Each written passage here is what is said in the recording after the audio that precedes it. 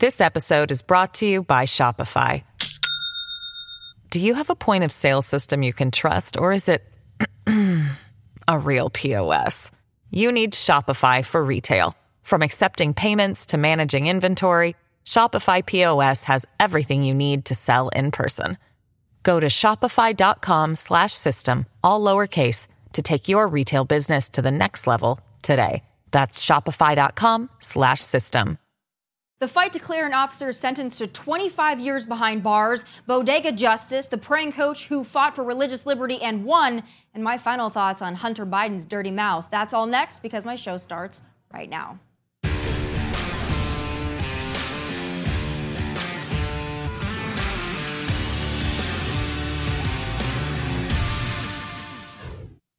We are living in strange, lawless, and backward times where up is down and good and decent people are punished while thugs and felons are mollycoddled by the system. There is perhaps no better or no more messed up story to detail that insanity than this story. Warning, the footage you're about to see could be considered graphic by some people. All right, that's New York City bodega worker Jose Alba, who is now charged in the fatal stabbing of ex-con Austin Simon. Now, the footage not only clearly shows Simon intimidating and then physically assaulting the bodega worker, but an extended version of the security footage also shows the clerk attempting to de-escalate the situation when Simon first stormed behind the counter. It's clear to anyone with eyes and a single brain cell that Jose Alba was defending himself when he stabbed Simon. This all occurred over a bag of potato chips, by the way. Oh, and Simon was still on parole for assaulting an officer when this incident occurred, mind you, and had a lengthy rap sheet that includes robbery and assault. But now it's Jose Alba, a man with no prior incidents or record, an immigrant from the Dominican Republic and a father of 3, who will pay the price. This incident was not Jose Alba's fault. It was Austin Simon's. But there's also blood in the hands of New York City Mayor Eric Adams, his activist DA Alvin Bragg, and every other felon-coddling politician who allow thugs like Austin Simon to run rampant in the streets, emboldened and excused.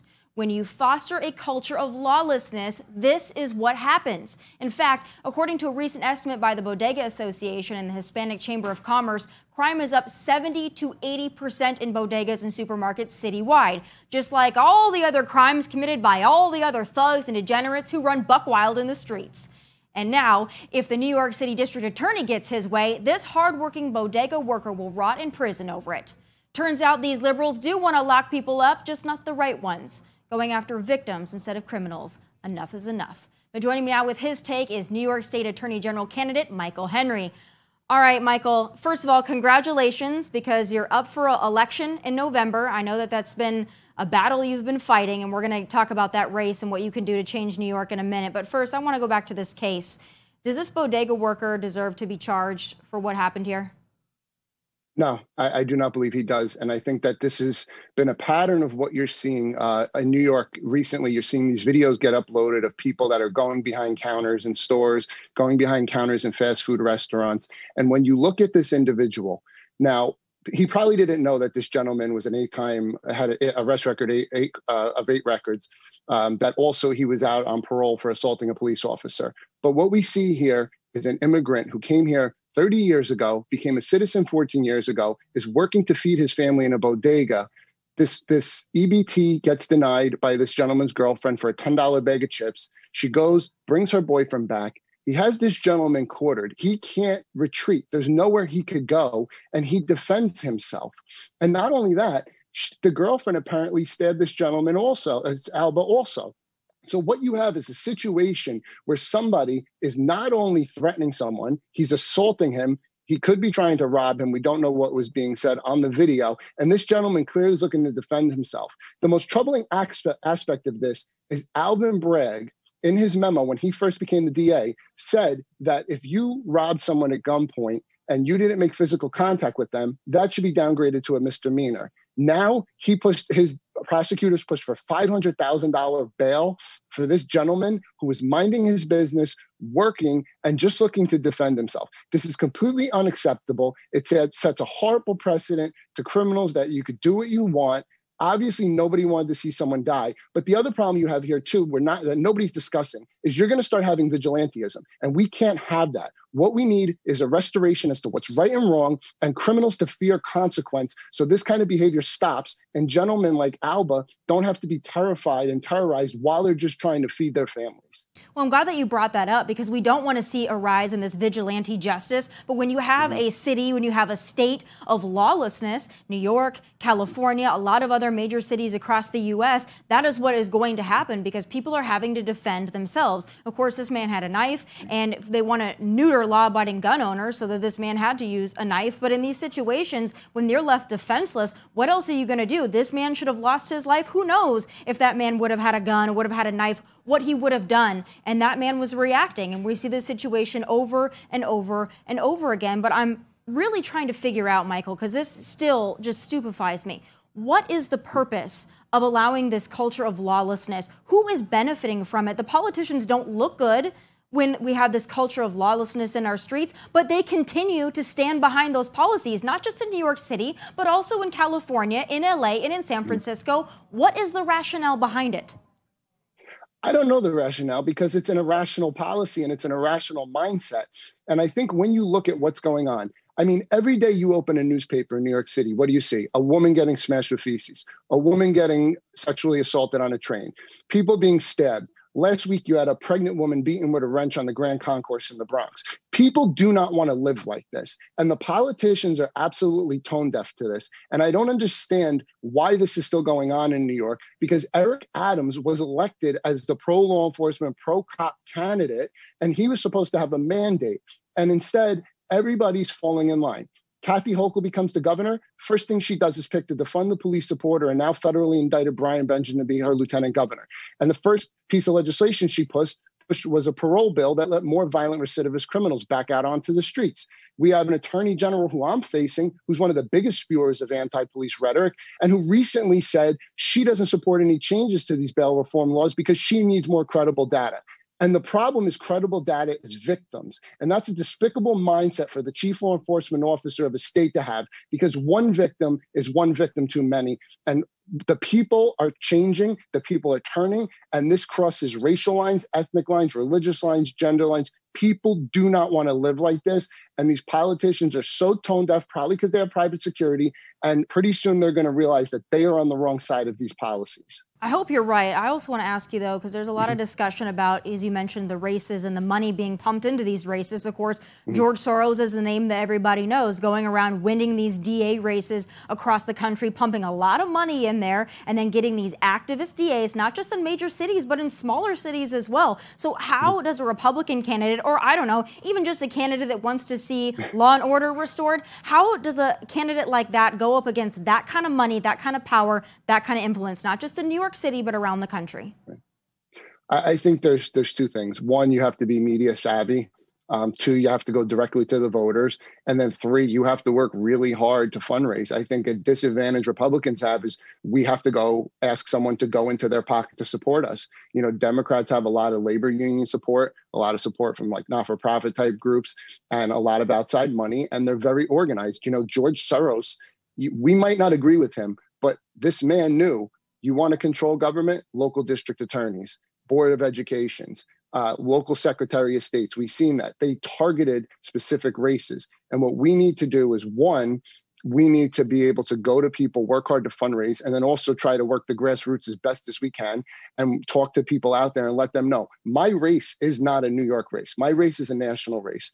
Letitia James has been suing Republican governed states, conservative organizations. One example is during the 2020 elections, she sued the NRA to freeze their assets. That case actually, judicial dissolution, just got dismissed a couple months ago by a Manhattan judge. So she's played an active role, whether it's social issues, voting rights, gun rights, throughout the country in targeting Republicans with the goal of crippling Republicans on a national level. So my race, I also have told people, is a national race. So it just doesn't affect New Yorkers. It affects people around the country. And that's another thing we're trying to do, is earn support to try and make sure that we get rid of someone who I believe has been a national menace. The last thing I want to talk to you about, though, because this is something I'm wanting to address with you for a while.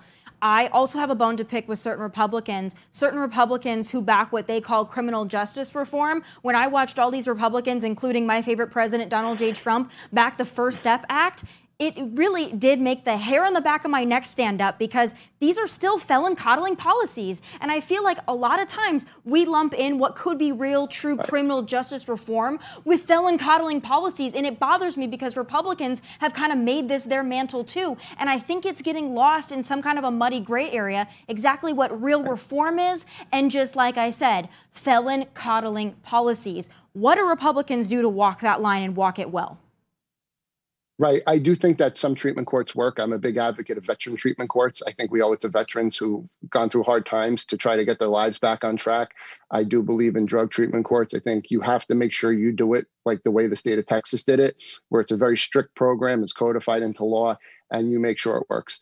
A lot of these policies are ridiculous. In New York, they're want to pass elder parole, which basically is if you're in jail for 15 years or you're 55 years of age, like you're going to get released. I mean, you're going to have serial killers being up for parole on those types of policies. I think that what we've seen is parole boards are out of control. The criminal reform, pro-criminal is what I would call them. Reforms have gone too far.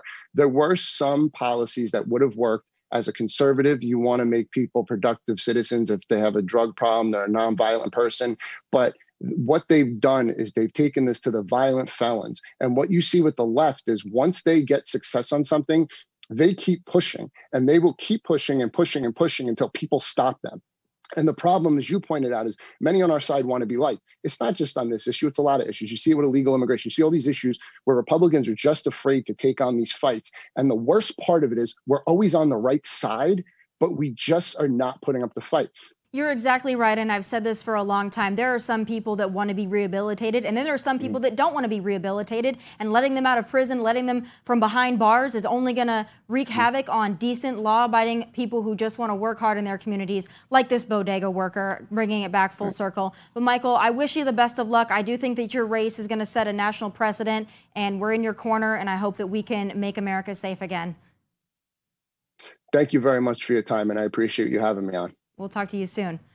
All right, still ahead, we're sticking with this miscarriage of justice theme. Joining me next is the wife of a Huntsville, Alabama police officer who's been sentenced to 25 years and, in many people's view, wrongfully for the death of a man he shot while on duty in 2018. The shocking story and wife Keelan Darby's emotional plea for true justice is next. This episode is brought to you by Shopify. Do you have a point of sale system you can trust, or is it a real POS? You need Shopify for retail. From accepting payments to managing inventory, Shopify POS has everything you need to sell in person. Go to shopify.com/system, all lowercase, to take your retail business to the next level today. That's shopify.com/system.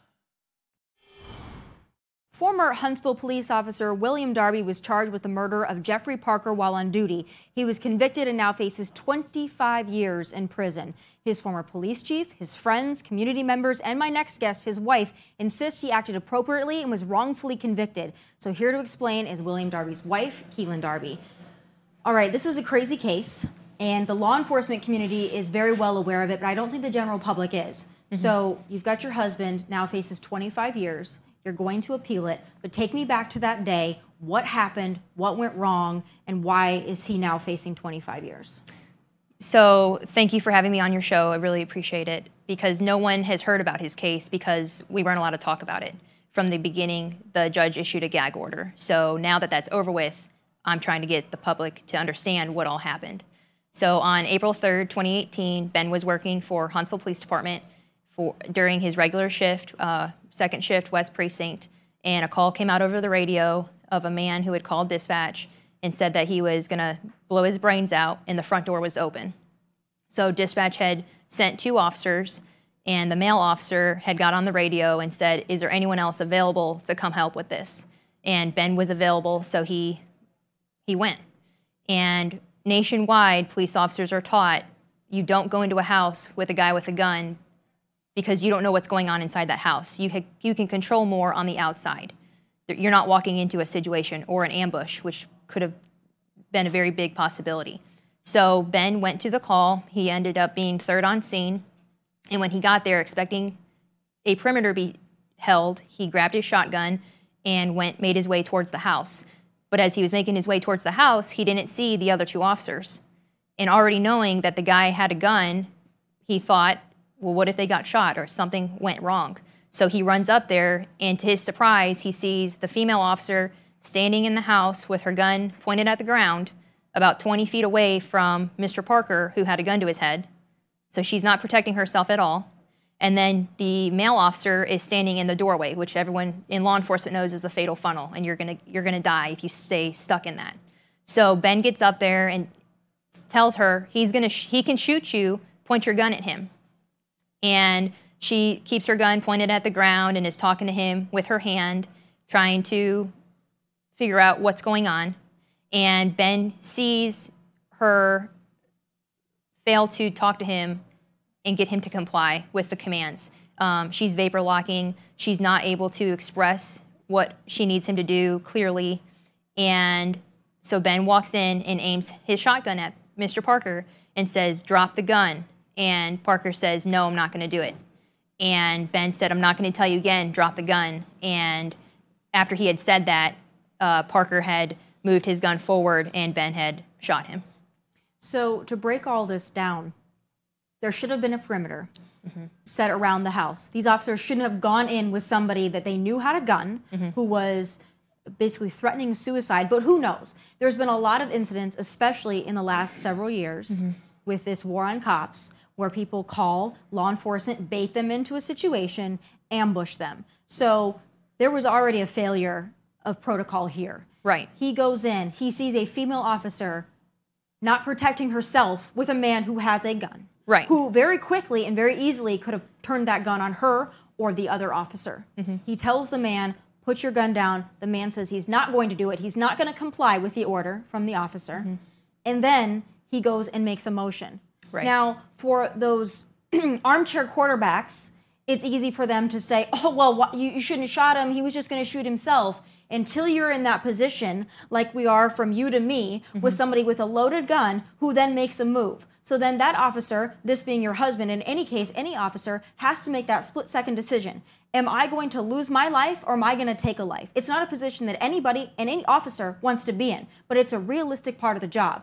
And now your husband is facing 25 years, and he should have just sat there and hoped to goodness that this guy wasn't going to shoot him, that this guy was just going to shoot himself, that this guy was going to be talked off the ledge. Right. I mean, listening to this and the way that you explain it makes so much sense now. But I got to tell you, Keelan, when I was looking up this case, because I wanted to know what happened here, I saw a lot of articles, and I saw a lot of people dissing the former police chief for standing up for your husband. I saw a lot of articles dissing the Resiliency Project, which is a law enforcement advocacy group for standing up and defending your husband. But I didn't see anything explaining, other than Resiliency Project, why this was, in your view, a wrongful conviction and what had actually happened. I couldn't find it on Google.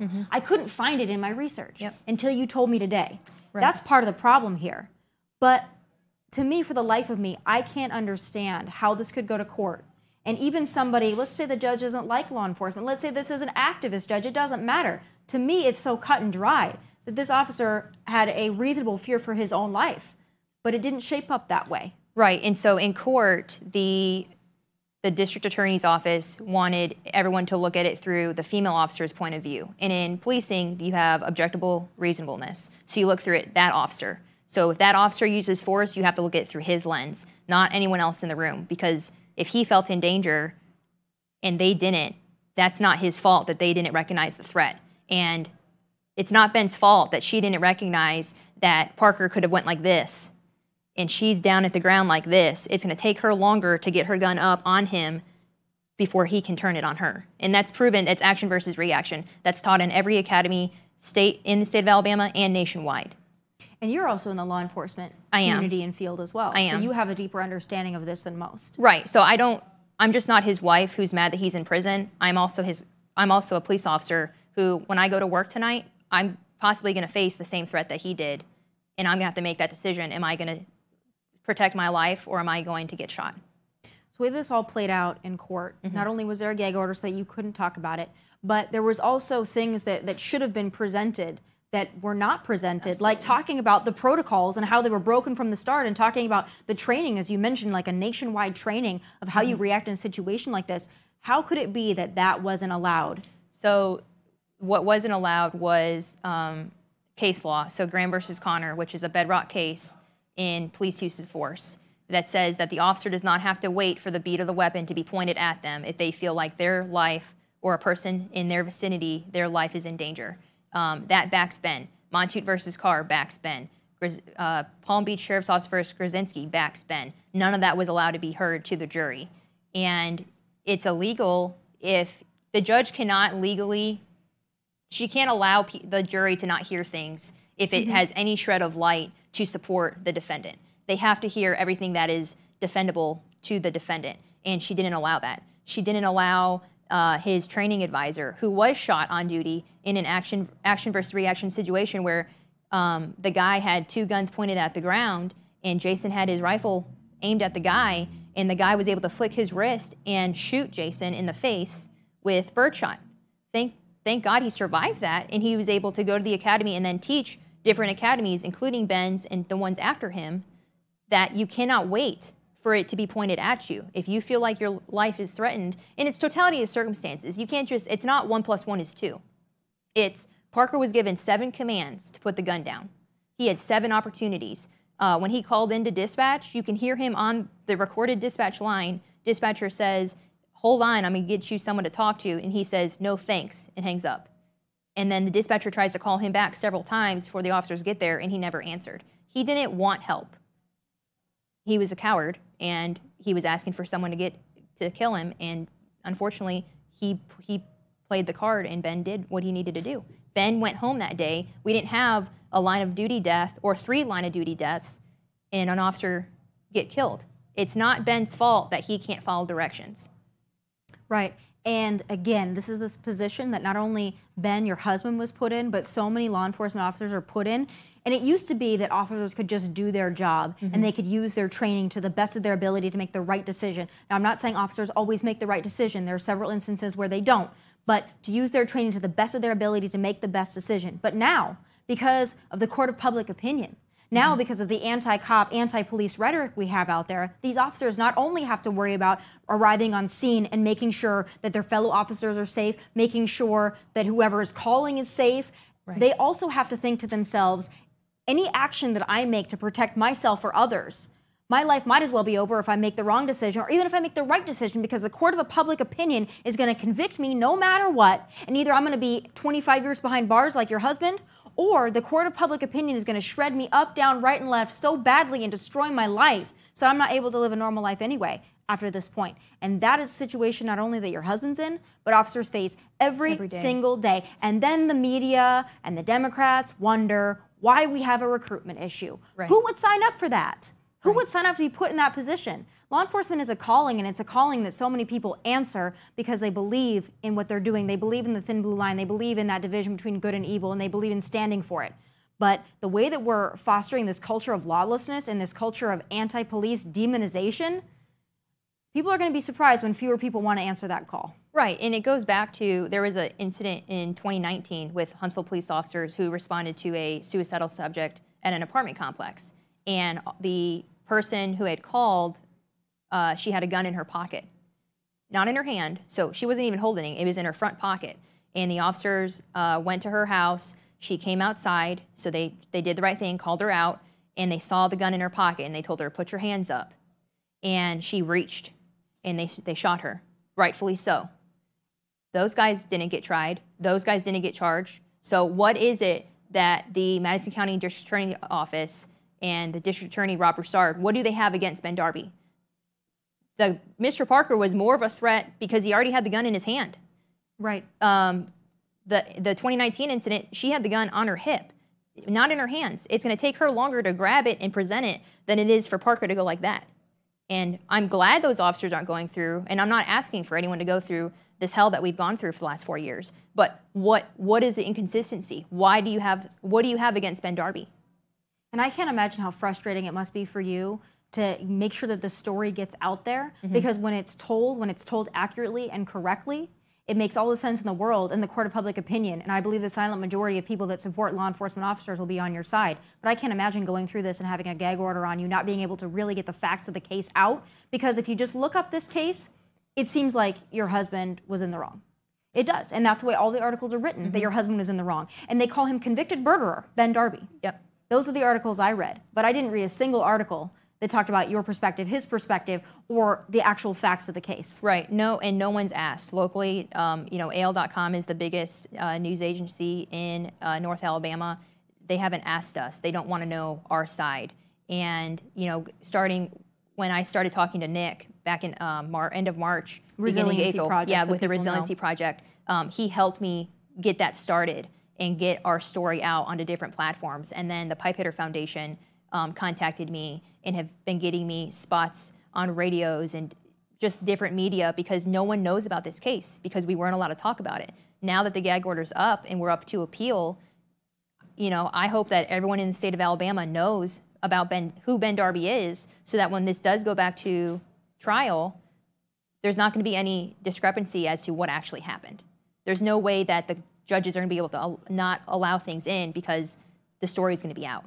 There needs to be outrage on behalf of the officers as well. And we just see outrage on behalf of those that are killed by officers or injured by officers, but we don't see the same outrage when officers are wrongly accused, wrongly charged, wrongly convicted. So we're going to do everything we can to get the story out because it's not just Ben Darby, not just your husband. This is the thing that law enforcement officers are facing in this country. And if we don't set a precedent that the silent majority is going to get a little bit louder and speak up on behalf of those law enforcement families like yours that are being absolutely ravaged by this, we're not going to make changes. Right.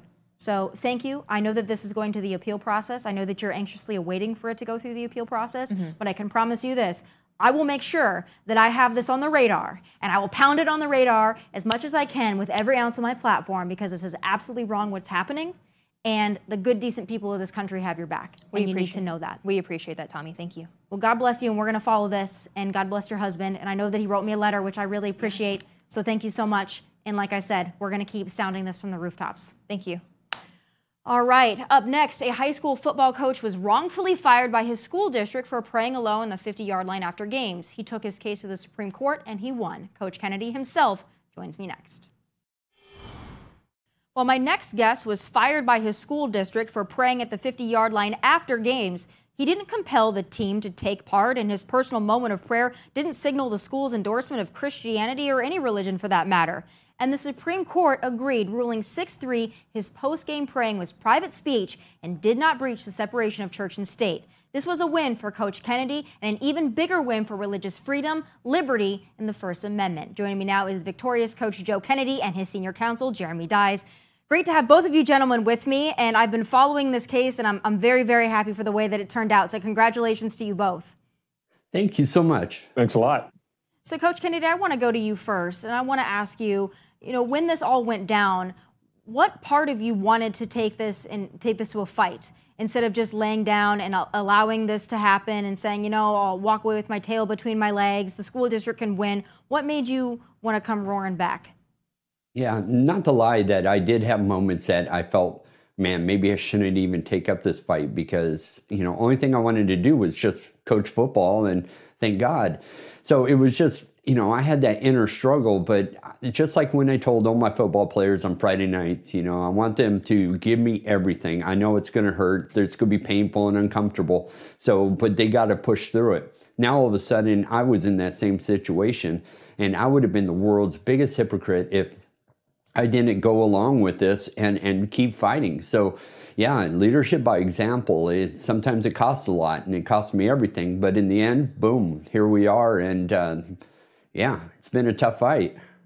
It's been a tough fight, but you are the victor in that fight. I want to ask you, too, going back to this incident when it originally happened, it started out with you praying alone, and then you had some of your team members joining you, not because you made them, not because you forced them, but because they were inspired by you. What about that, and maybe I can ask your legal counsel as well if you're not able to tell me, what about that is so triggering to a school district? God forbid that students want to learn about faith and God and be compelled to learn about the gospel and all things wonderful and great. God forbid they want to join you. I think that was, to me, the most interesting part of this whole thing. Yeah, well, from my side of it, it was a complete shock. I spent 20 years in the military, supporting and defending the Constitution. Now all of a sudden, it doesn't apply to me, and that rubbed me the wrong way. And yeah, just like you said, a couple of the kids, they came up and they were like, "Coach, what are you doing out there?" And I said, "I was just giving thanks for what you guys did." And they said, "Can we join?" And I said, "Well, it's a free country. You can do whatever you want." And I mean, that was the extent of it. And then they started inviting the other teams. So that was just really cool. It was a good sign of sportsmanship afterwards. So I never looked at it as a right and a wrong thing. It was someone being thankful and the team being thankful and wanted to be part of it. So I never saw a problem with it. But the school lawyers kind of messed that all up. And I know Jeremy's just chomping at the bit to say something there. Jeremy, I'd love to hear. Yeah, look, it's we've lived under 5 generations of the government telling us that you can't have religion creep out in public, and if it does, then school districts have been really excited to pull out a bottle of Lysol they call the Establishment Clause and spray down every single surface lest religion infect the crowd. And so they've been punishing basically any kind of display of religion on campus, no matter how incidental it might be. What the Supreme Court said with this decision in Coach Kennedy's case is, hey, you need to remember there's this other clause in the First Amendment that says that you have to protect people's free exercise of religion as well. And when we do that, Justice Gorsuch says, we actually contribute to the diversity of our society that kind of bolsters our republic here.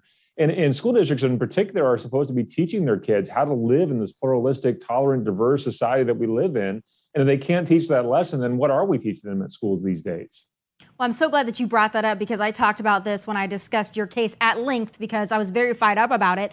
Listen, we've been living in the last at least 5 years where schools have been a hotbed of political activism, from BLM to critical race theory to everything that you can imagine has taken place at schools. And it's not only been excused, but in some cases celebrated by school districts, by administrators. People are welcome to take a knee for the national anthem, to spray Black Lives Matter everywhere. But then when it comes to you and you wanting to exercise your free speech, Coach Kennedy, then all of a sudden they're in shock and awe and clutching their pearls. Doesn't make sense to me. Did you see any of that hypocrisy when this case was going to the Supreme Court as well? Well, only thing that I saw, we did have a school district across the water, Garfield High School. I got to give them a shout out. They're just awesome school. Well, they took a knee in protest during the national anthem. And, whatever anybody's personal feelings about it, their coaches were allowed to do that. And the great thing about it is that they, the same right that protects them to do that should apply to me also. So that's, that's the way I look at everything as far as, the freedom of speech and those kind of things. So, I always have internal battles with other people's things, but I still respect everybody else's, rights. That's what I spent 20 years defending was that, no matter how mad something makes me, if it's the right, then, you got to accept it across the board for everybody. Right, and I've always been very vocal about that as well. We have the right to do it. Other people have the right to criticize it, but it's just really the media's treatment of it that I think is so frustrating for so many. But Jeremy, I want to ask you this too. Do you think that this case would have shaped up the same way and the victory would have shaped up the way that it did if we didn't have the majority that we have in the Supreme Court? It's hard to say, but I'm so thankful that we had the justices see clearly what the facts of this case were and what the law needs to be in regards to Coach Kennedy. And look, a 6-3 decision like this doesn't come easily. And so for the justices to look through the law, look through the facts and say, you know what, we need to make a simple correction here, because what would happen if we allow the Ninth Circuit's decision to stand? What would happen is that teachers would have to shed their religion before they walk through the schoolhouse gates. They'd have to leave their hijab in the car. They'd have to leave their yarmulke at the gate. They would have to stop praying in the lunchroom if students could actually see them engaged in that simple act of silent prayer. They would have to stop saying God bless you to students who sneezed in the hallway, because if they did any of those things under the Ninth Circuit's decision in this case, they could stand to be fired. But that's ridiculous under the First Amendment, of course. And the Supreme Court said basically as much when they ruled in Coach Kennedy's case, that we're supposed to respect the free exercise of religion in this country, not punish it. And so for the state of Washington, through its school district, to come down on the head of a little citizen like Joe Kennedy and punish him for engaging in his free exercise rights, well, that violated his First Amendment free exercise rights, and then punished him for talking about it, that violates his free speech rights, and then fire him because he said something religious. Well, that's his civil rights that have been violated as well. So 3 strikes, they're out. Coach Kennedy wins. He did nothing wrong. The school district did everything incorrect. Infringement after infringement after infringement. But Coach Kennedy, I want to ask you, what's next for you now that you've won this battle? And it's such a great battle for you to win, not only for you, but for what it means for the country. But what do you do after that? Well, the very short term is giving thanks, to God, giving thanks to everybody who stood beside me, my family who has been put through, such a long, drawn-out battle, and just thanks everybody who's reported on it. And it's people like you that actually get that story out there and made everybody aware of it. And those people, millions of Americans, have been just alongside me this whole entire time. So in the short term, I'm just thanking everybody I can for standing up with me. I never would have been able to do it myself. Long term, I'm just still waiting for the school district to give me a call and say, hey, we're sorry, we made a mistake, and here's what we're going to do to make it right. And hopefully that is be back on the football field and just giving me my First Amendment right to just walk down there and after the game and take a quick knee and thank God for it. Well, hey, listen, if you ever want to come to a state that would appreciate that kind of action, you can come to the great state of Tennessee, because I promise you, you wouldn't have any issues in this state. We still love God and we still believe in all the things that you stand for. But thank you both for being here. Again, congratulations to you both, and I'm excited to see what you do next. Yeah, go Vols. There we go. Thanks so I love much. it. Thank you, guys. All right, still ahead, more nuggets of filth and poor taste from the laptop from hell and Hunter Biden's mouth from the gutter. My final thoughts are next. That laptop from hell is delivering more filthy content courtesy of the smartest man Joe Biden knows, his son Hunter. This time, the subject of his rage text is none other than First Lady Jill Biden. And wait till you hear this. It's time for final thoughts.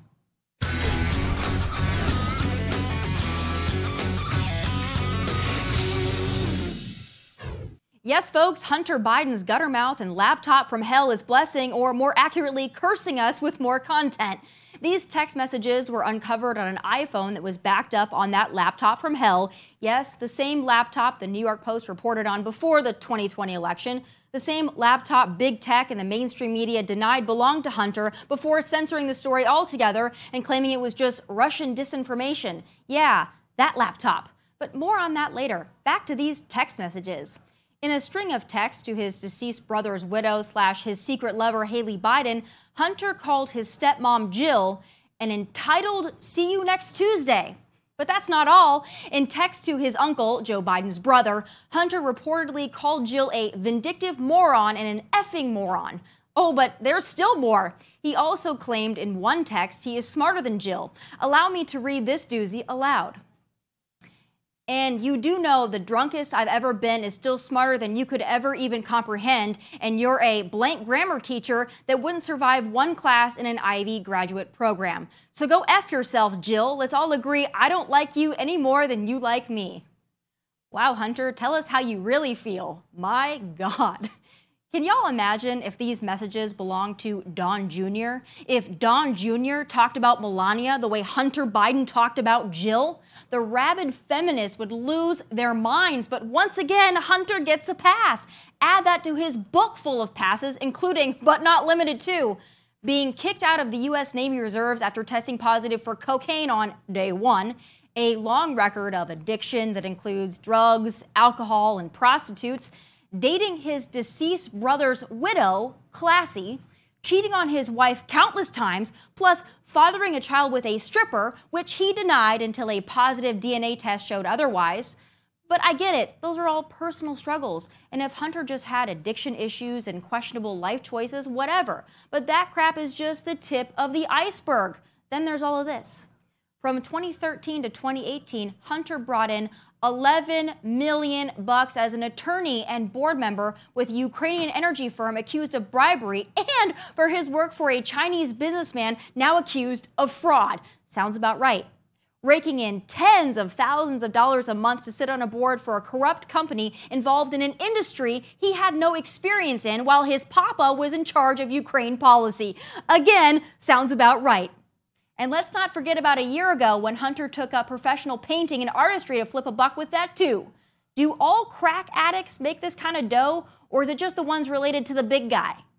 Yeah, despite overwhelming evidence to the contrary, Joe maintains he has no knowledge or involvement in Hunter's shady foreign dealings. But that's a bald-faced lie. We now have a leaked voicemail from Joe to Hunter that details that lie. But here's the always eloquent press secretary giving us those word salad Kamala Harris vibes. Well, first I'll say that what the president said stands. So if that's what the president said, that is what stands. We're not, from this podium, I am not going to talk about alleged materials from the laptop. Well, there you have it. They don't want to talk about it, so I guess we should all just pretend it doesn't exist, just like we pretend Biden is competent and mentally sound, and we should just all move on. And why is it only Fox News and Peter Doocy care to ask about it? Two privileged white guys raking in money on foreign business deals while one of those white guys sat and is now currently sitting in the White House. Gee, you'd think the woke media would be all over this white and White House privilege, but no, guess that liberal privilege just trumps all of it. There's going to be a day of reckoning for both Joe and Hunter and the Democrat Party and the members of the media covering for them, and that day is coming. And those are my final thoughts from Nashville. God bless and take care.